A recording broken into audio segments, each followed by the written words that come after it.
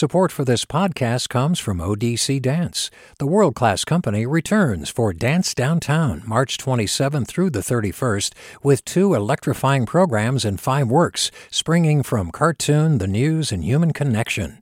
odc.dance/downtown. Support for KQED podcasts comes from Star One Credit Union, now offering real-time money movement with Instant Pay. Make transfers and payments instantly between financial institutions, online or through Star One's mobile app. Star One Credit Union, in your best interest. From KQED. Good morning. This is the California Report. I'm Saul Gonzalez in Los Angeles. We begin in Orange County here in Southern California, where firefighters have been fighting 2 wildfires that have forced about 100,000 people to flee their homes. Driven by strong winds, the Silverado fire in and around Irvine grew to over 13,000 acres overnight and is only 5% contained, but evacuation orders have been lifted in some neighborhoods.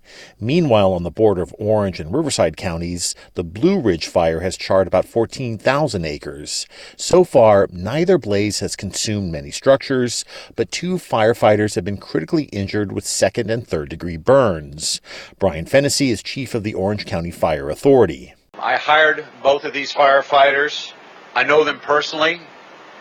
It's tough for any firefighter, certainly any fire chief, to feel this helpless when you've got part of our fire family fighting for their lives. 3 other firefighters reportedly sustained minor injuries fighting the blazes. Let's turn to the pandemic. Governor Gavin Newsom says Oregon, Washington, and Nevada are joining California's Vaccine Advisory Working Group, which will evaluate the safety of COVID-19 vaccines once they become available. The governor says the group is working in coordination with federal authorities, but he wants to be sure the state's residents have confidence in the vaccine development process. Why California? Because there's no other state more abundant in terms of its experts and expertise than this state. We would be, I think, foolhardy not to take advantage of some of the world's, not just this country, the nation's leading experts. Newsom also announced he's forming another expert panel to advise on how coronavirus vaccines should be distributed effectively and fairly once they're available. Staying on COVID, LA City and county authorities are conducting a pilot study to test the reliability of rapid coronavirus tests. KPCC's Jackie Fortier has details. Rapid antigen tests are designed to tell in a few minutes if someone is infectious with the coronavirus. Besides being faster, the small at-home nasal swab tests are much cheaper than the tests LA has been using. So far, some 750 firefighters are participating in the study. USC professor Dr. Niraj Sood is leading the study. He says the goal is to see if antigen tests can reliably detect asymptomatic people and see if folks can give themselves the test. Testing at home can be a game changer. It can move testing out of hospitals and clinics to workplaces, to classrooms, to our communities. If the antigen tests prove reliable with firefighters, they'll be offered at some drive-through city and county COVID testing sites. The second phase of the pilot will try to determine if the antigen test can be used on school-age kids. For the California Report, I'm Jackie Fortier. Turning to immigration, a group of UC San Francisco doctors is calling the Trump administration's treatment of migrant children at the U.S.-Mexican border torture under international law. KQED's Michelle Wiley has more. Anxiety, depression, post-traumatic stress. Pediatricians say these are the effects on kids who've been through border experiences like detention and separation from their parents. Now, a new paper argues these actions fall under the United Nations definition of torture by purposefully inflicting pain and suffering at the direction of government officials. Dr. Colleen Kivlahan co-authored the paper, and she says the impacts can be long-lasting. This becomes a multi-generational story of loss and trauma that impacts entire populations and is completely avoidable and preventable. The authors urge pediatricians to speak out against these policies and document their effects on children. For the California Report, I'm Michelle Wiley. Election Day is less than a week away, and polling is close on Proposition 22, which would allow ride-hailing and delivery companies to keep classifying their workers as contractors. KQED's Sam Harnett reports on how each side is trying to sway undecided voters in the final stretch. According to the most recent polls, 12% of voters are still undecided over Prop 22, and the race is so close, their choice may end up tipping the scales. The Yes campaign says it's having drivers participate in text and phone banking events. The No campaign plans to hold rallies for gig workers outside Dodger Stadium and the Oakland Coliseum. Both sides are essentially making the same pitch to voters, says Jessica Levinson, a law professor and political commentator at Loyola Marymount University. So both sides are really duking it out over the same issue in a way, which is what's better for workers. Since both sides are trying to claim the same thing, this has become a battle of messaging. The gig companies on the Yes side have almost $200 million to make their case, compared to about $20 million on the No side. But money, or the lack of it, may not be the deciding factor in the way you might think. Levinson says all that spending on the Yes side could backfire if it leads voters to doubt the campaign's intentions. For the California Report, I'm Sam Harnett. For decades, a now-shuttered battery recycling plant polluted working-class neighborhoods in East and South Los Angeles.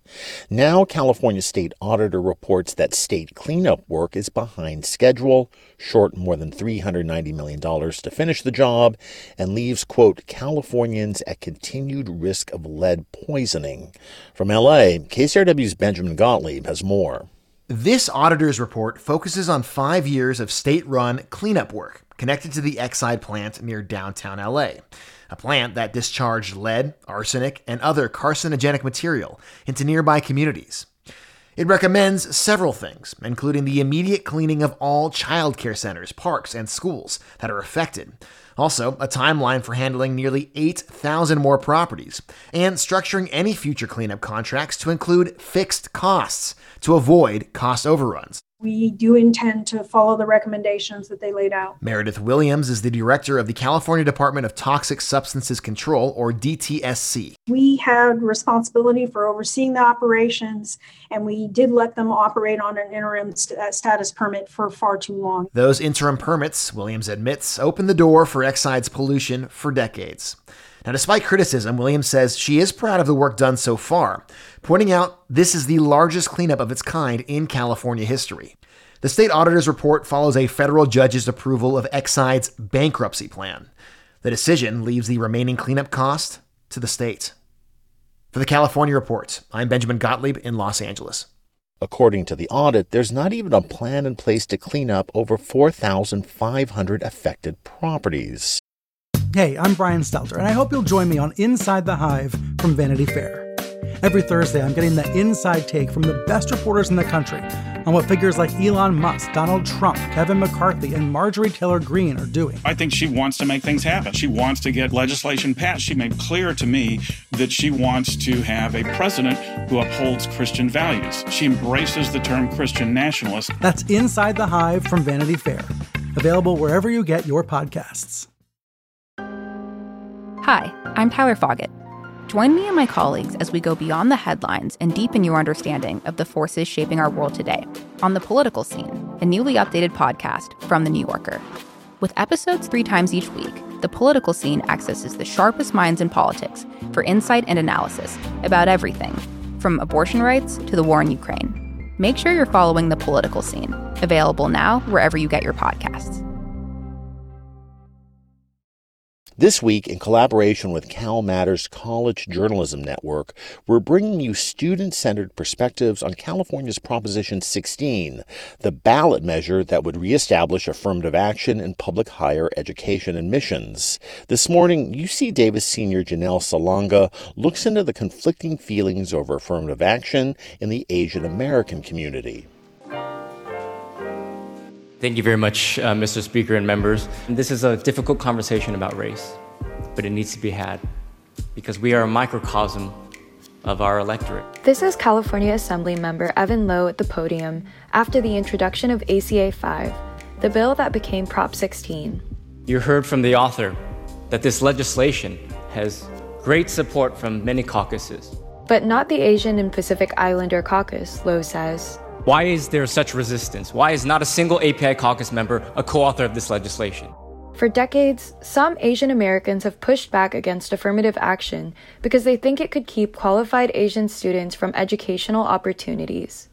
Southern California Assembly member Al Muratsuchi explains both perspectives. Where it gets complicated with the Asian community is that there is evidence that indicates that there are some Asian ethnic groups that are underrepresented relative to their percentage in the state's population. And then there are some that are overrepresented, especially on the highly competitive campuses like Berkeley and UCLA. And there are plenty of Asian American students who fall into the category of being underrepresented at California schools compared to their population in the state.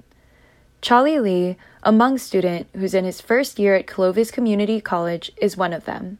When I have these discussions with people about affirmative action, I really need to bring in the Southeast Asian perspective that, we aren't like those other Asians who have been here for generations. California is home to the biggest Hmong population in the country, but out of 120,000 Asian students enrolled in the UC system, only 534 are Hmong. More than half of Asians 25 or older in California had a bachelor's degree or higher in 2019. But that number hides the different educational outcomes within the Asian community. Just looking at Asian Indian people, these figures jump to over 70%. But for Laotians, they're a little less than 20%. Prop 16 could shift those numbers, but some Asian Americans feel there are better ways to fight inequality than changing the law. I think community-based solutions help so much because the community knows what is needed. For example, the Black Panther Party, they've been doing direct aid to their own communities. For example, creating a free breakfast program. Brian Yee is a third-year student at CSU Long Beach. Charlie Lee agrees community solutions matter. He also says underrepresented students will still need extra support to actually thrive on campus. It's not just about getting admitted. It's not just about being smart enough to attend these places, but it's also providing the resources that these communities of colors need in order to succeed in these higher institutions as well. It wasn't until the late 2000s, in response to a student-driven campaign, that the UC system started tracking more than just a few Asian subgroups on its rosters. And underrepresented students across the state will probably still have to advocate for their own needs on campus, whether or not Prop 16 passes. For the California Report, I'm Janelle Salunga from the Central Valley. And finally, what kind of true blue Angelino would I be without congratulating the Dodgers for the team's World Series championship, won last night against the Tampa Bay Rays? It's been 32 long years since the Dodgers won their last World Series in 1988. That was so long ago, Ronald Reagan was in the White House, the Soviet Union still existed, and the Dodgers pitcher Clayton Kershaw was only 6 months old. Thank you, Dodgers. The long wait made it all the sweeter. And that's the California Report for Wednesday, October 28th, a production of KQED Public Radio. I'm Saul Gonzalez in LA. Thanks for listening and have a great day. Support for the California Report comes from 2 Chairs, offering virtual therapy sessions designed to help clients thrive. 2 Chairs therapists have personalized care to over 4,000 clients in California. Learn more at 2chairs.com. Paint Care, now with 770 drop-off sites in California where households and businesses can recycle their leftover paint. More at paintcare.org. And Eric and Wendy Schmidt, whose philanthropy harnesses the power of people and science to create innovative solutions for a healthy environment, just societies, and opportunities for human achievement. Support for this podcast comes from ODC Dance. The world-class company returns for Dance Downtown, March 27th through the 31st, with 2 electrifying programs in 5 works, springing from cartoon, the news, and human connection. odc.dance/downtown. Support for KQED podcasts comes from Star One Credit Union, now offering real-time money movement with Instant Pay. Make transfers and payments instantly between financial institutions, online or through Star One's mobile app. Star One Credit Union, in your best interest. a young correctional officer. He said it was the most dangerous prison in California. Forced to make a choice, fulfill his oath or back his fellow officers. Recognize the badge of my office. I'm Suki Lewis. From KQED Podcasts comes On Our Watch Season 2, New Folsom. A story about who gets hurt when the system that promises to keep us safe is bent on protecting itself. Find it wherever you listen to podcasts.